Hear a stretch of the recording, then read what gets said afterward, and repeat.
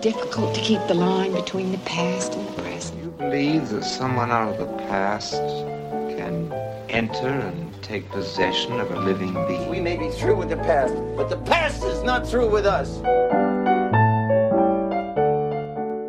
Welcome to the Next Picture Show, a Movie of the Week podcast devoted to a classic film and how it shaped our thoughts in a recent release.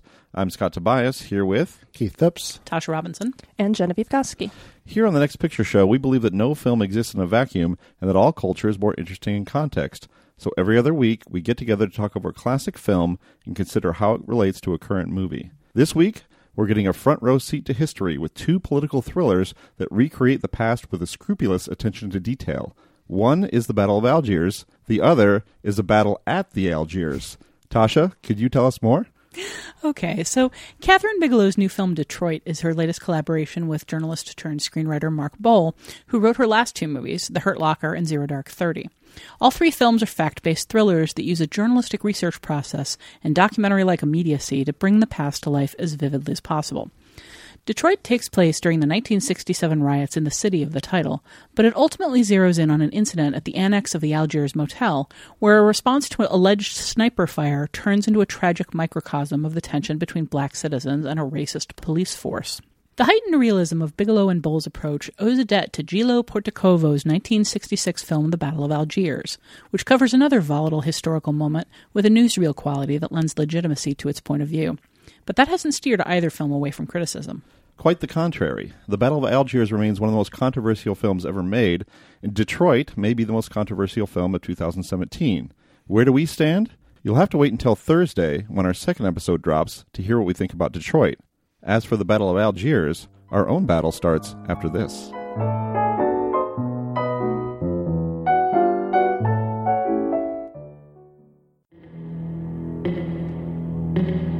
Nous sommes arrivés à la moyenne de 4,2 attentats par jour. Oui, il faut distinguer les attaques individuelles et les attentats à la bombe. Nous disons qu'il y a une minorité qui s'impose par la terreur et la violence. Nous devons agir sur cette minorité dans le but de l'isoler et de la détruire.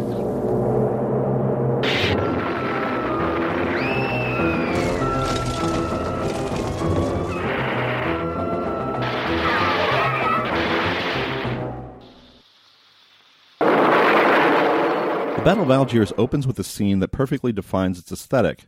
The first shot is of an insurgent who has just been tortured into giving up the location of the last resistance leader still at large, effectively ending the French military mission to put down the National Liberation Front, or FLN, which has organized a terrorist network to spark an Algerian independence movement.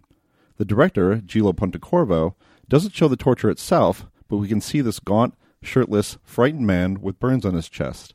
Pontecorvo also doesn't show any emotion on the part of the torturers themselves. They've gotten the information they wanted, and their leader, Lieutenant Colonel Mathieu, offers the man a change of clothes. From the French perspective, this has been an interrogation that's yielded a piece of information, part of a methodical campaign to disrupt and destroy FLN terrorist cells. It's not an occasion for sadism or retribution. And yet, it's not a scene without emotion or point of view either. Pontecorvo's camera may start from a clinical distance, but it registers the anguish of the insurgent with a powerful close-up on his tear-stained face.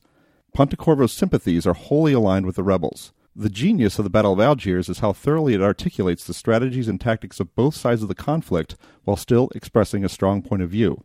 On the one hand, it's a film so persuasive that it required a disclaimer at the beginning to alert the audience that it was watching a work of fiction, not actual newsreel footage of the Algerian struggle for independence against the French. On the other, it's a film of such strong revolutionary fervor that it was banned for years in France and continues to be a flashpoint for discussion over the morality and utility of terrorism and torture. Pontecorvo has said that the Battle of Algiers is, quote, a more or less objective film on the subject, unquote, which is total nonsense, of course, but revealing of his shrewd aesthetic approach. The newsreel quality of the photography makes it feel objective, as does Pontecorvo's extraordinary focus on terrorist and counter-terrorist actions. But there can be no doubt that Algerian independence, seeded by the FLN-led resistance, is a goal the film celebrates unambiguously. But Pontecorvo's understanding of the conflict is nonetheless provocative. Terrorism and torture are both tactics that people of conscience decry, but the film effectively neutralizes them. The FLN targets police and civilians as an incitement to revolution. The French military tortures insurgents in order to get the information they need to break up cells and suppress the resistance. Pontecorvo accepts the value of both as necessary means to an end, but he cares deeply about what that end will be and which side is the righteous one. The Battle of Algiers may have the veracity of documentary journalism, but it's a fiery editorial at heart.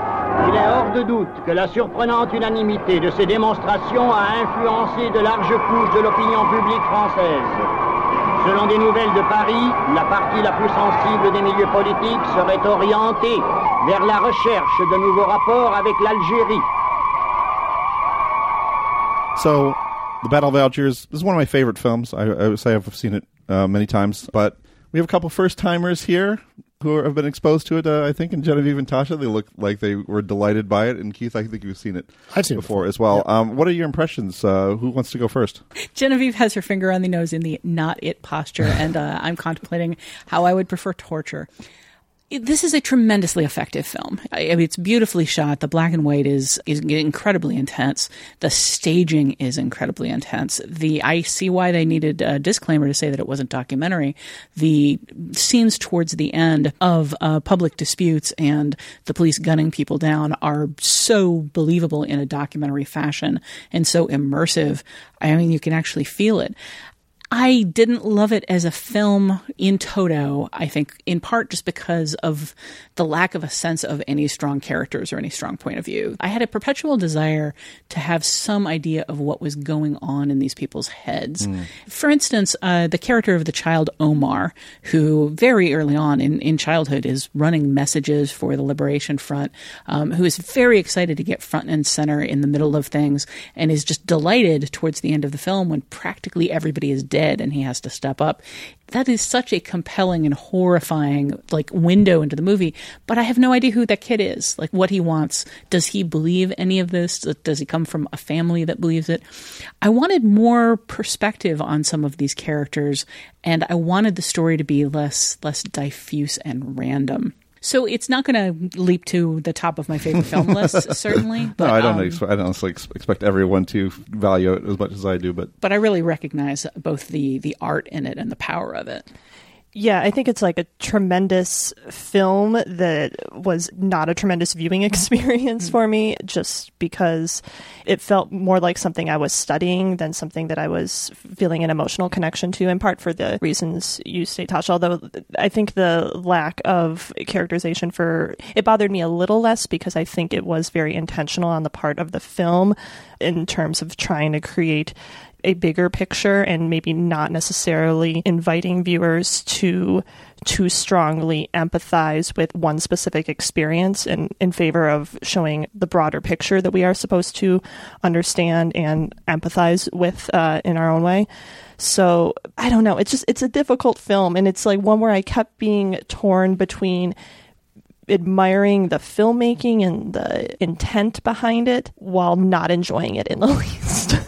So, I mean, enjoy's tough, but I see where you're coming from. But I feel like it's a film that is more concerned with defining these characters by actions than some sort of inner life. I mean, John Paul Sartre gets a reference somewhat hilariously in this, why the Sartre's always on your side. But I mean, it is in some ways, it's kind of an existential film where, inner lives aren't matter so much as what they do. And I think that's kind of interesting too. For me, it's a film of shifting, I think perspectives shift. And I think ultimately the sympathies lie pretty clearly with the revolutionaries. But, I really feel like you're not sugarcoating the horrors of what's being done here. I mean, there's close-ups of children before they're being blown up. And I don't know, I don't feel like the film, there's sort of recognizes a tragic inevitability of this process that's spiraling out of control and toward a conclusion that does not end with it ends with the revolutionaries winning. But I don't know that there's no celebratory quality to it at all. Well, I mean, at the end, I think there is. Well, the people are celebrating, and I feel the outcome is sort of one that the film approves of. But the process of getting there is so horrific that those images and the feelings you have for what's being done on both sides doesn't just lift with the celebration at the end. And I don't feel that celebration very strongly as a celebration because so little time is spent on it. I mean, there's the moment where the protesters are charging the guards and you almost feel like, okay, the tide is turning, but it's almost immediately followed by the guards just gunning down dozens of people in cold blood. And the moment of celebration it feels like a coda at the end, like a momentary afterthought after this horrible slaughter. I mean, it is a coda in the sense that we're talking about years later, and the implication being that all of these actions that have taken place are basically the seeds that have borne this fruit, which is a successful rebellion ultimately. That even though the French were successful in suppressing the FLN, there was a revolutionary spark that was struck here that led to the desired outcome. That's the film's perspective on terrorism, basically. And it's just, what kind of blows my mind. I mean, I'll make a couple of points. I mean, one, with regard to characterization, I just don't think it's in the film's interest. It's about movements more than it's about people. I think you get some sketch work, I think effective sketch work with regard to a character like Allie Lapointe, who is somebody who starts in the beginning of the film as a card sharp and a sinner who goes to prison, is radicalized, and comes out and becomes an important part of the movement, and is the last person who is caught. But I think if you want a richer articulation of that type of character, you'd see a film like A Prophet, for example. Or City of God, which this kept reminding me of. Sure. Well, on the other hand, I mean, I feel like the shorthand is so powerful. It's like, how could you not be radicalized in that situation? Yeah. How do you come out of that? Someone who has nothing goes into this and sees how the dedicated Islamic people are treated and is exposed to this philosophy. How do you come out of that situation not, you need something to believe in that situation, I think. No, I mean, I agree. I mean, I think it's pretty much a near perfect movie, but I think it's just a narrative strategy to focus much more on the bigger picture of how a terrorist network works and how the French military tactics, their strategy, how that works, and how those things operate together. And then the film itself, it's establishing a point of view on both of those aspects that I think is pretty radical, really. I mean, this is a very radical film. Yeah, I mean, it's extremely controversial at the time, and I think it remains so. Yeah. But what were your thoughts? I mean, this is the center of the controversy. Is Pontecorvo's acceptance of the tactical value of both terrorism and torture. Am I correct in thinking that is the film's point of view, that these methods are part of war? And I feel like less tactical value than sort of tragically inevitable. Okay. But maybe those are just different ways of saying the same thing. Well, but I think that it's more accepting in the sense that you don't get some of the triumphalism, I guess, that might be associated with successful missions on either front. Mm-hmm. And you have a character like Lieutenant Colonel Matthew who was really just focused on winning, and doing what it takes to be successful, and admires his adversaries, does not appear to be a sadist in any way. It's kind of a sympathetic portrait of this character who I think, if we were to look at him from another vantage place, would be considered monstrous, right? I don't think that the film sympathizes with him. Yeah, I think neither. that the film admires him. I think that he is a competent and intelligent individual who engages in a variety of tactics to do his job, and he just comes across as wanting to do his job. And I think that that's something that we're almost programmed to appreciate, both in film and in life. So I think the film doesn't necessarily approve of either his goals or necessarily his methods. Although we don't really see him go back on his word, for instance, when he promises somebody that they'll be arrested and that they won't be slaughtered in the streets, he doesn't go back on that. Mm-hmm. But sympathetic, I think, is going too far. I misspoke. Sympathetic isn't correct, but the film understands what the strategy is and it accepts that is what had to happen on there. Well, he's not the villain. He's not painted as the villain. He certainly could have easily been, and I think almost any other film would have painted him as a villain. As far as the balance between terrorism and torture, between blowing up small children in a cafe and torturing people for information, I don't agree with your police work there either, Lou. No. I think that I think he already kind of was moving in that direction.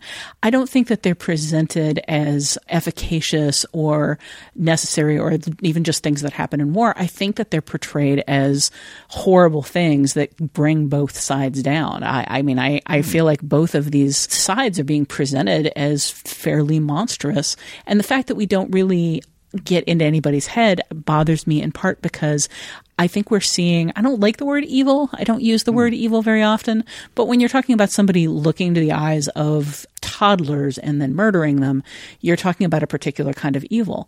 And what is interesting to me in a story like that is the attempt to come to grips with it, to understand what it is and how it happens. And when you don't really have any sense for the characters apart from a progression of things that they do, I'm not really sure what you're saying that makes it meaningful, apart from this happened and it's portrayed extremely well. Going back to Lieutenant Colonel Matthew, like I see him almost as a figure of maybe not quite irony, but like illustrating the sort of cyclical nature of oppression and revolution. Like there's that one line he has, I'm going to read it, pretend I'm saying it in French, where he says, "We aren't madmen or sadists, gentlemen. Those who call us fascists today forget the contribution that many of us made to the resistance. Those who call us Nazis don't know that among us there are survivors of Dachau and Buchenwald. We are soldiers and our only duty is to win." That last part, "we are soldiers and our only duty is to win," can very easily be translated onto the FLN and the characters in there. And I think... I mean, it can also be translated as Nazis at Nuremberg saying, "I was just doing what I was told." Exactly. And but I think that is like the point that this is getting at, is that there are always going to be these dualities of good and evil, where whether you are good or evil is all dependent on how it is relevant to your life and the position you are in, whether that is your job or because you are someone who is being oppressed. You know, I think that one reason that the resistance does come across a little more sympathetic here is that we're very programmed to root for the underdog, and they're certainly the underdogs. Mm-hmm.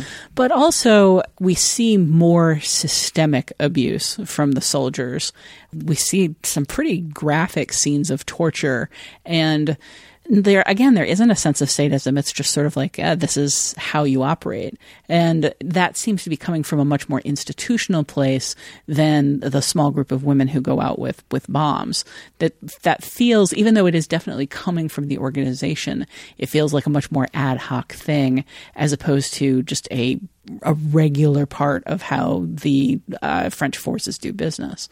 That's an interesting scene, too, because movies make you root for who you're watching in some really interesting ways. And it's like you see these French soldiers being really piggish with these women, and you're just sort of like, they don't know. You're kind of like, hey, they're getting away with something. That's pretty cool. And then you realize what they're working toward, and it's completely monstrous. I mean, this is a really interesting example of how movies toy with your sympathies and how they shift back and forth. Yeah, that sequence with the three women planting the bombs was easily my favorite part of the movie, for as horrifying as it is, because it was, I think, probably the most extended sequence in the movie and the longest that we are like with the same characters or group of characters without interruption.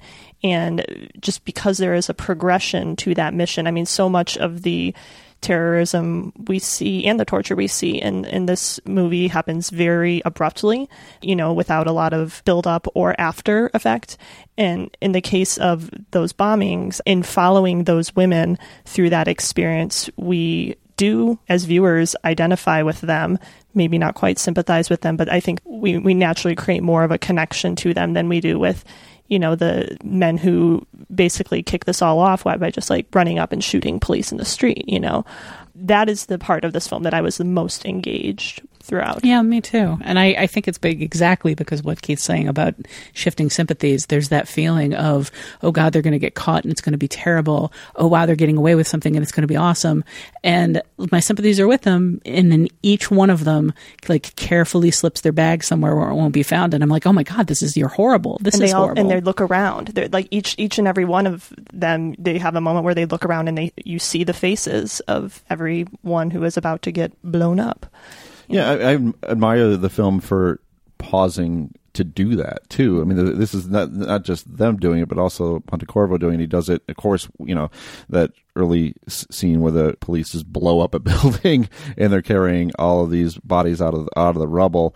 It occurs to me now that there's a distinction that Pontecorvo may be trying to draw there between that kind of just mass killing on the part of the authorities, and then what Colonel Matthews coming in and trying to do, and trying to draw some sort of moral distinction between those two tactics. But that's just a thought. The other thing I wanted to mention with regard to, I guess, the episodic nature of the film, as you mentioned, the sequence with the women crossing through the checkpoint with bombs is a critical one, but it's also important, we have a lot of other incidents that are really where the important information that we get is that these attacks are coordinated and happen throughout the course of a day. You get titles which with each one saying what hour this took place and how this took place there. And so what we're monitoring in those sequences is the effectiveness of the FLN to operate under different conditions, under the condition in which they are just completely free to commit violence, and then later when they really have to demonstrate to the authorities that they can get around the checkpoints in creative ways and do some damage there. So I think it all kind of coheres a little bit more that way too. Just touching off of that a little bit, I think part of the tremendous appeal to this film, and other films, you can point to a handful of other films like this too, but I love it when a movie shows you how things work. The breakdown of system by system, how the FLN operates, how the police operate, and how those, the triangles. Operate. Yes, the triangles, yeah. It's like such a helpful way to position yourself within the counter-terrorist measure, I guess. Mm-hmm. Yeah, there's long stretches of these movies that are kind of like the how the casino works in Casino sequence, and I'm just a sucker for that. And even if you're following something that's fairly horrific like this, it's fascinating. This film was screened at the Pentagon, and to show people how terrorist networks work, and it's really exact and impressive. The verisimilitude level here is just so off the charts, and still so relevant too. This is in very specific ways too. Yeah, exactly.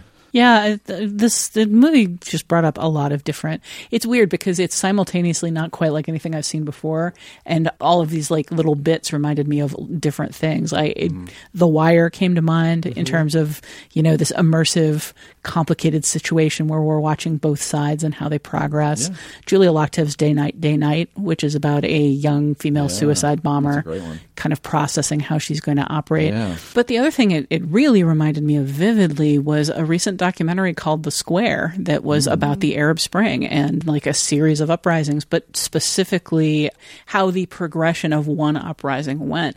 And that same sort of feeling of slow burning movement, slow burning political and personal movement of people being radicalized and awakened, and of kind of mobs being slowly drawn into willingness to cooperate with like a small group of radicals and take control. It really felt like a documentary in places. For sure. And like we should talk about some of the actual action scenes, or specifically the explosions in this movie, like the racetrack explosion. Like that is an incredible scene. And just in general, I do not know how this movie was made. There's a whole making of on it. Sure. I should actually watch all that at some point. But still, I started it before I came, but couldn't finish because I was also very curious. Yeah, it's just the ability to restage all this. It's really impressive. And I'm always curious when you have this many people operating to create a situation that is this chaotic. Like, how the hell do you control that? One of the making of things that I did watch talks about the great mystery of Pontecorvo is why didn't he make more movies? And it's kind of like you kind of understand when there's this much work involved in the movies he did make. Tremendous effort to actually to get something like this made. I actually watched the same documentary that Keith just mentioned about Pontecorvo, and I actually wrote down something he said talking about his non-prolificacy, and he said one very interesting thing. He said, 6 years between films, it's a character defect, it's psychological. Even when I like a story, I start to work on it with a scriptwriter, and after a bit I'm seized by the tragic question, why should this film be made? Then obviously I don't make it. I think a lot more people, I think the world would be so much better if a lot more people asked why should this film be made and then didn't make it. Yeah. The film is purposeful. You can at least give it credit for he characterizes it as impotence, but maybe it's also just prudence. It's okay. That happens to a lot of men where they start to make a film and then they don't. This second Snow White and the Huntsman movie, why do we need to make it? Let's just not. That didn't happen. While we're kind of at a stopping point, I kind of want to loop back. Scat, I feel like we just kind of like blurred over the question of why you love this film so much. Yeah. And I'm getting it in little pieces, but I kind of want to hear like the complete picture, like Scott Tobias, why do you love this film? Oh, God. I mean, there's so many reasons. Well, for one, and this is something we can talk about a little bit in terms of style, it does fool you at times into thinking you're watching something real, like a newsreel or something that you would see on the news. But of course, it's much more artful than that. But it's so tricky about that, in that it is also a work of intense expressionism, artistry as well, when it wants to be. And I mentioned that a little bit in that opening scene where you get this just searing close up of this insurgent who's been tortured, and who we later learn why he's so upset, because he's giving up the last leader of the FLN. But there's so many moments in that film that are so unforgettable in that respect. For example, just the shot of Ali Lapointe and three others behind in that hideout, and the focus on their faces and how beautiful the faces are. And and that's one of those things where when you cast non-professional actors, I mean, clearly just like the faces matter so much, and the attention to that is remarkable. The other thing about the movie, it just completely changed my thinking about everything. It was one of those things that just was it's so radical, and I had so many assumptions about the way terrorism works and the way torture works and the way an insurgency happens. Like all of these things that I might have assumed in the past or not really thought about. This film really kind of was eye opening, and there's so many other things I appreciate about it too. It is balanced, even though as a point of view, I'm a little bit reminded of the film Dead Man Walking, which I admire in the sense like there's an anti-death penalty movie, but it's going to show you the other side, and it's going to give you a full portrait of people who have a contrary view. And so I appreciated that, at least the attempt at that kind of a balance in the Battle of Algiers. And I just think it's such a fascinating flashpoint for discussion. It always has been, and it's a film whose influence just you see again and again and again and again. You know what just occurred to me? Yes, that Avatar is a lot to this movie too. The movie Avatar. Yeah. Sorry, I didn't mean to interrupt you. No. I'm going to need you to unpack that a little more. Again. Well, no, I mean, it is, it's insurgency versus the colonial force. Oh, okay. Your sympathies kind of shift from one end to the other. And are there aliens in Battle of Algiers? Both of them do have big blue cat people. Yeah. But no, I'm amazed totally you can remember mean. Avatar that much. But the thing about Avatar is, I mean, that is a film with very clear loyalties and a very, very heavily underlined good-bad dichotomy. And one of the things that fascinates me about this movie is just that sense of amorality to everybody. And I just don't know whether the message is, war corrupts everyone or everyone does terrible things. Maybe I'm just too empathetic, but I don't see the necessity of these things on either side. I don't see the necessity for torture to get information. I don't see the necessity of terrorism to drive things forward. Well, keep in mind that, I mean, if you are stateless and you commit an act of violence, that's terrorism, right? Yeah. Well, and I think the film also kind of nods at that point with the stuff with the general strike. And oh boy, the general strike scenes, my God. Yeah. Are you being sarcastic? I am not being sarcastic. Okay. No. I was with you on my favorite sequence being the women because it's so protracted and you start to get a sense for them individually. But the scene where all of the men are rounded up from the ghetto effectively and shoved onto trucks to go work the factories, and the army people are just reporting in, requisitioned labor has been acquired. Like, I mean, that moved me emotionally in a way a lot of this film didn't. Right, but I guess the way I'm invoking it is like they put a halt to the violence to do the general strike in the lead up to a UN vote on whether or not to even consider Algerian independence, not for the final vote, but just whether to consider it. And nothing comes of it. They decide not to consider it after the general strike. So I think kind of what we're supposed to take away from that is that violent resistance is ultimately more effective than nonviolent resistance like a general strike would be. I mean, I think we absolutely just take the character Jafar at his word that terrorism is necessary as like a spark to revolution. Yeah. And I think the film fully understands and endorses that. And what ultimately happens with the general strike, of course, is that it's a perfect opportunity for the French to take advantage and identify the resistance, and which is exactly what they do. So they're certainly not going to press pause on what they're going to do. Again, a film that could give you that sort of perspective, on terrorism, which I think many people just understand as almost a nihilism and barbarism and evil, when in fact it's, in this case, a response by a stateless, powerless people trying to get the colonialists out. At the same time, it's just, and we'll get into this with Detroit too, It seems so chaotic and poorly aimed. And part of that is, blowing up a milk bar. But another part of it is just the sequence with the ambulance, where the two men take over the ambulance, stab the doctor, dump his corpse in the street, and then kind of just go joyriding, shooting everyone they see. And then when they're out of bullets, trying to crash into a crowd and killing themselves. That also is a mesmerizing sequence. But it certainly doesn't make me feel, these are stateless people with no voice who are desperately trying to express their oppression. Yeah, I think nihilism and evil do enter into the picture. I don't think the film. I don't think the film is shies away from showing that either. I just don't know that it's quite the clear-headed endorsement that perhaps you're seeing it as.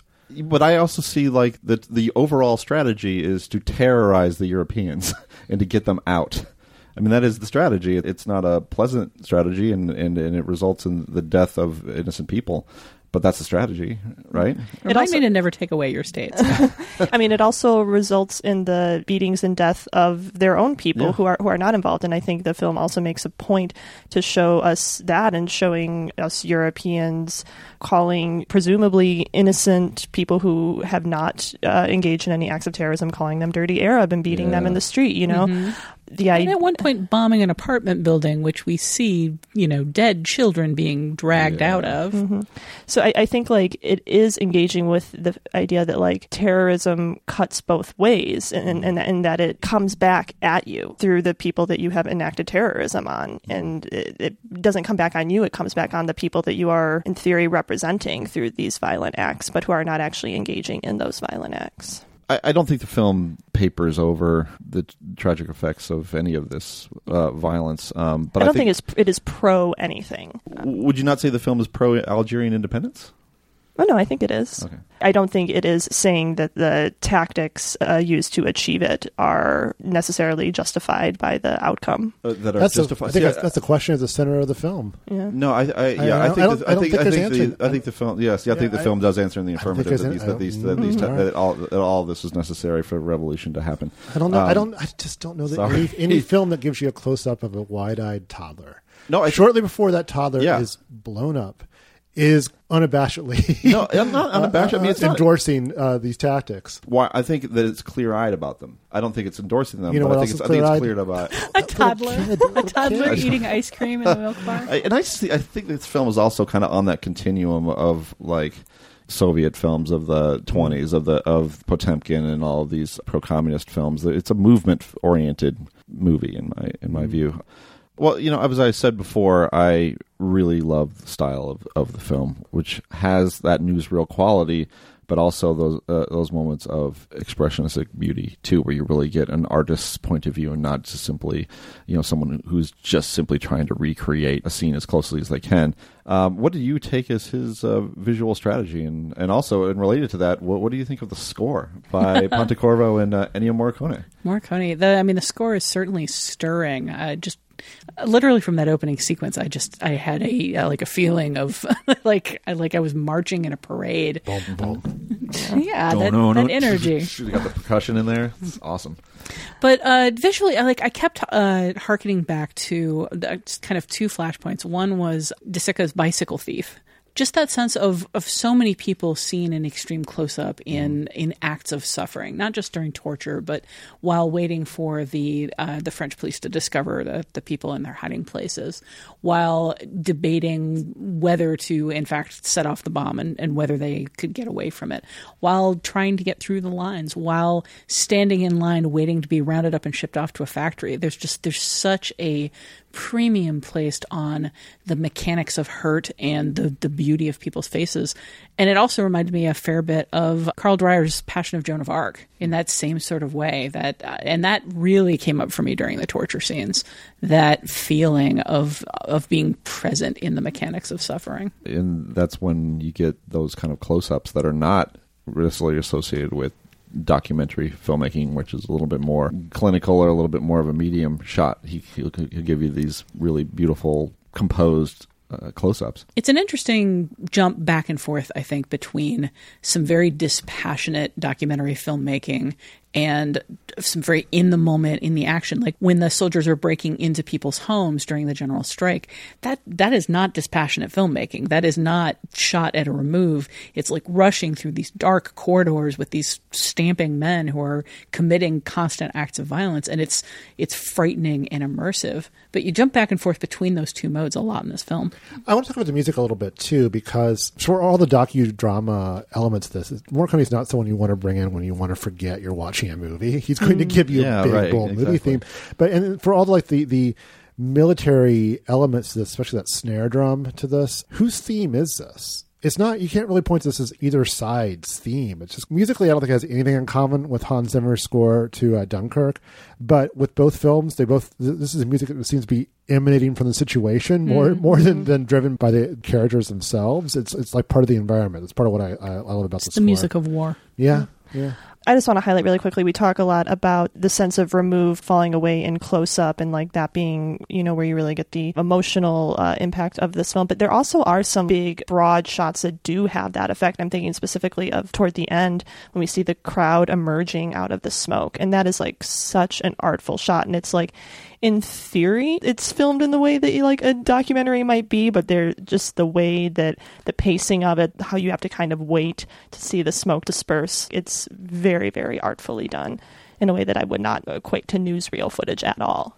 There's the shot of the people on the rooftops, both the observers and the soldiers further back, watching as they're waiting for the bombs to be set off that are going to kill Ali de la Pont and the other people hiding in his room.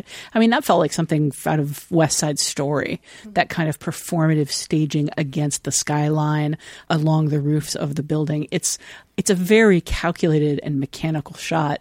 It's so striking. It's so beautiful. It's so emotional. I think this film does make an effort to have the city be a character. And that's like kind of a cliche thing to say, but I think it really bears out in this film, like through those bigger shots, but also just through its approach of not spending too much time in one space or with one character.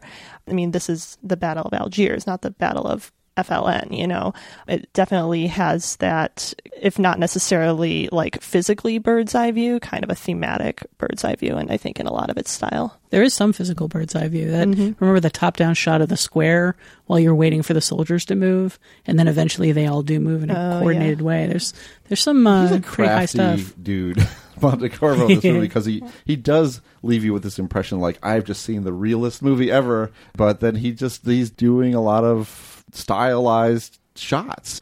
And he has this Morricone score that they've co-written that is, expressive and very much movie-ish. It kind of plays it both ways and gets away with it. I definitely understand why you love this movie, Scott. I've tortured you much like... No. I mean, and actually talking about this movie probably made me appreciate it more. That doesn't really change my opinion that it's like a film more to be studied than enjoyed, because I've enjoyed it more as we've sat here and studied it. But like, particularly because I know that you do value style, perhaps foremost in your filmmaking. His foremost thing that he loves is torture. Right. And there's plenty of that. Yeah, that's right. I didn't think about that. Maybe that's it, Tasha. Maybe you finally unlocked. I'm sorry. Did I say torture and torture porn? I meant extreme cinema. Well, Genevieve, I'm happy that you give it a shot, and I feel a little bit guilty that this is the film that we chose to pair with Detroit because we had so many good options. But I also think it's a really strong pairing, and I'm glad that all of you got a chance to check it out. This is an insanely strong pairing. I was really surprised at how many parallels there were. No, it's going to be a meaty discussion. It's a key movie. So we'll be right back with feedback.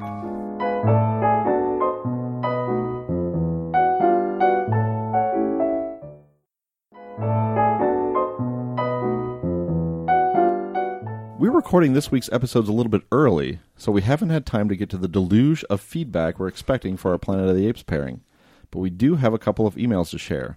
The first is the rare example of a listener taking advantage of our plea for, quote, anything else film-related, unquote, and asking us about films we haven't discussed. Genevieve, do you want to take this one? Sure. Kyle from Spokane writes, my question for you is about film adaptations. I saw the Wachowskis' Cloud Atlas back in 2012 and thought it was disjointed and hokey.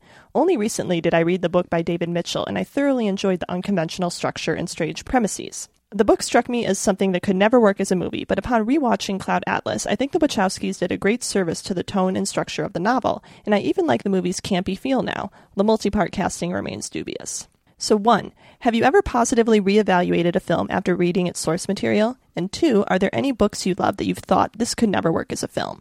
And if a studio did make that film, who would you want to direct? My mind went to Middlesex by Jeffrey Eugenides and Confederacy of Dunces by John Kennedy Toole as 2 impossible film adaptations that I have no clue who could direct them well. A lot of people have taken a swing at Confederacy of Dunces, and just so far they've whiffed. But how about the Soderbergh most recently? I think. I think David Gordon Green wanted to do it at some point. I think John Waters at one point. Oh my, really? Yeah. I don't know. I love John Waters, but I'm not sure about that. But let's go to the first question here. Have you ever positively reevaluated a film after reading its source material? That actually just happened to me. So I was really, really interested when this question came in. So I saw Sofia Coppola's The Beguiled, and I was so taken with that film up to the end. And then the end just kind of happened, and then it's just kind of a shrug of a film after that. And I walked out just feeling like I'd had a very empty and beautiful experience, which happens to me quite a bit with Sofia Coppola. But I went and looked up the source material, which is Thomas Cullinan's novel from, I think, 1966. It's definitely a 60s book. And I read the book, and the action is very similar. There were a lot of things said in the press about the fact that one of the major characters of that book is a black slave woman in the household, and Coppola just completely eliminated that character. And thus kind of any sense of what was going on racially in the South, or any sense of diversity of point of view in that story. And that is a fair cop. I can also see why she didn't necessarily feel comfortable as a white woman kind of trying to tell that story. I have some thoughts on, we don't want to sidetrack, but I have some thoughts on why it's kind of a slide choice too, which the way that film ends, without giving too much away, it's like it never happened, and suddenly there was a slave there, but she's gone, and it's like it never happened, it's like the South has a way of covering these things up, and that every so much that film gets covered up with like politeness and propriety, and I think that movie's about how that can kind of mask these really ugly things, and I think the complete absence of that character is kind of part of a pattern. But that is a really interesting thought. That's my 2 cents on that film. That's what I was going to talk about if we had that one. But yeah, there was a point, because there was an earlier adaptation starring Clint Eastwood, and I really wanted to do a Beguiled versus Beguiled pairing, but the timing just didn't work out.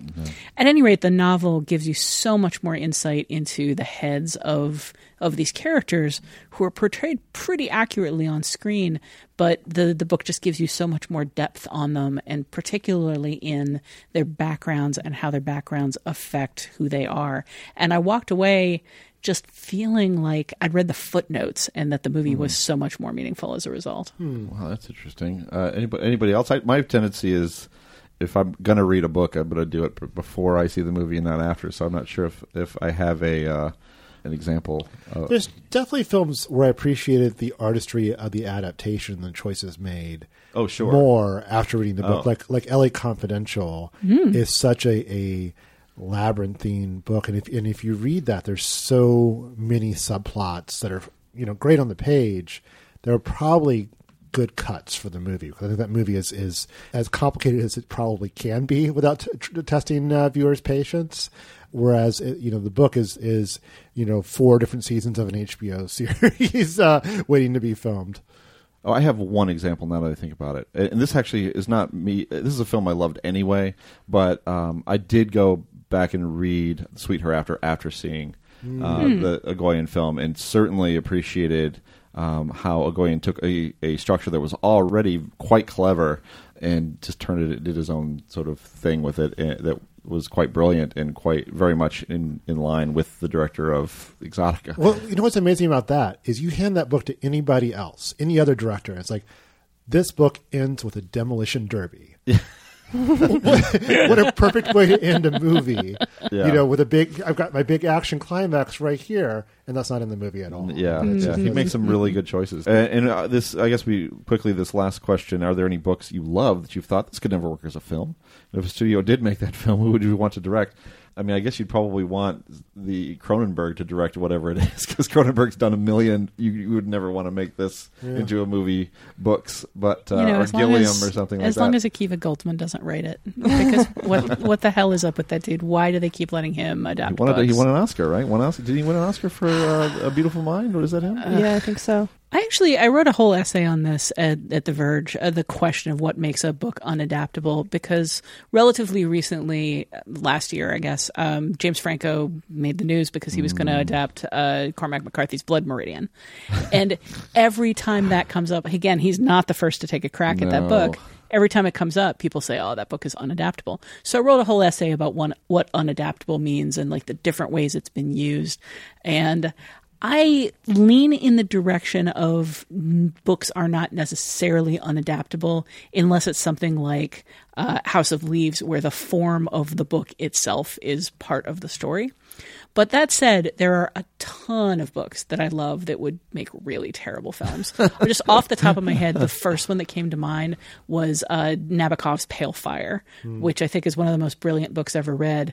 But it's literally a guy sitting and analyzing poetry for 50% of it, and then a poem for the other 50% of it.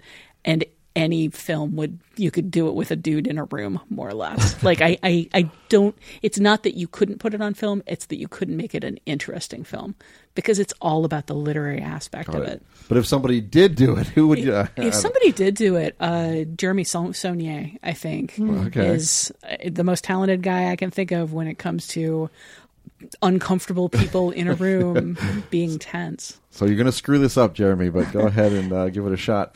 Real quick, since we're talking unadaptable book adaptations, I am going to quickly shout out a piece that all of us contributed to way back in 2012 at Ye Old AV Club. Way back in? Is 2012 way back in now? In internet years, it definitely is. It's the 5th anniversary of 2012. But there were a pair of inventories there. First one is, how did they ever make a movie of? And that's 17 successful adaptations of unadaptable books. Oh, that must have been headlining Lolita, because that was the catchphrase on, that was the poster log line on Lolita. And then we had a secondary list called, why did they ever make a movie of? And it was 15 unsuccessful adaptations of unadaptables. The unadaptable or the unsuccessful ones. Yeah. I bet even Cowgirls Get the Blues was on there. Keith and Tasha, you're the ones in this room who contributed to that list. But let's see, we have From Hell, Slapstick of Another Kind, Breakfast of Champions, Bartleby, Mrs. Dalloway, Wanted, Oh, God. Ulysses, Watchmen. But so yeah, wait. How did I not get Even Cowgirls Get the Blues on there? There's 17 Stop of them scrolling. or something, right? Yeah. I mean, I don't want to give it all away. Yeah. I need to tease this 5-year-old content for an outlet we no longer work for. Yes, I'm sure that the AV Club is drooling over those dozens of hot picture show clicks. What's going on? This thing is red hot right now. This piece from 5 years ago. On the unadaptable front, there's a screenwriter that a few of us are friends with that I won't name his name, but we were having a phone conversation once. He's like, yeah, do you know this book? I'm supposed to maybe try to do a pass on it called Ubik. Like, I don't think you're going to be adapting that one. Oh gosh, I just realized who you're talking about. Yeah. Boy, that would be interesting. Yeah. No. Gosh, come hit me up on social media. I'll give you like 10 more books that I don't think anybody should adapt, that I deeply, deeply love. Yeah, I think we're after getting this email, which we've obviously had a lot of fun with, we were talking about doing an anything else film related type of show, or I guess in the style of a Reddit AMA or something, where listeners ask us questions like these, and maybe that's something to keep in mind for the future. Ask us anything, because things are going to get send them in. We'll save them. Save them and maybe do something. There's going to be some dry times. We're going to look for it next February. Yeah, February. Oh yeah, February. We'll do two straight shows on listener questions. As always, we appreciate when our listeners share their thoughts and their recommendations. To reach us, you can leave a short voicemail at 773-234-9730 or email us at comments@nextpictureshow.net. We may feature your response on a future episode or post it on Facebook for discussion.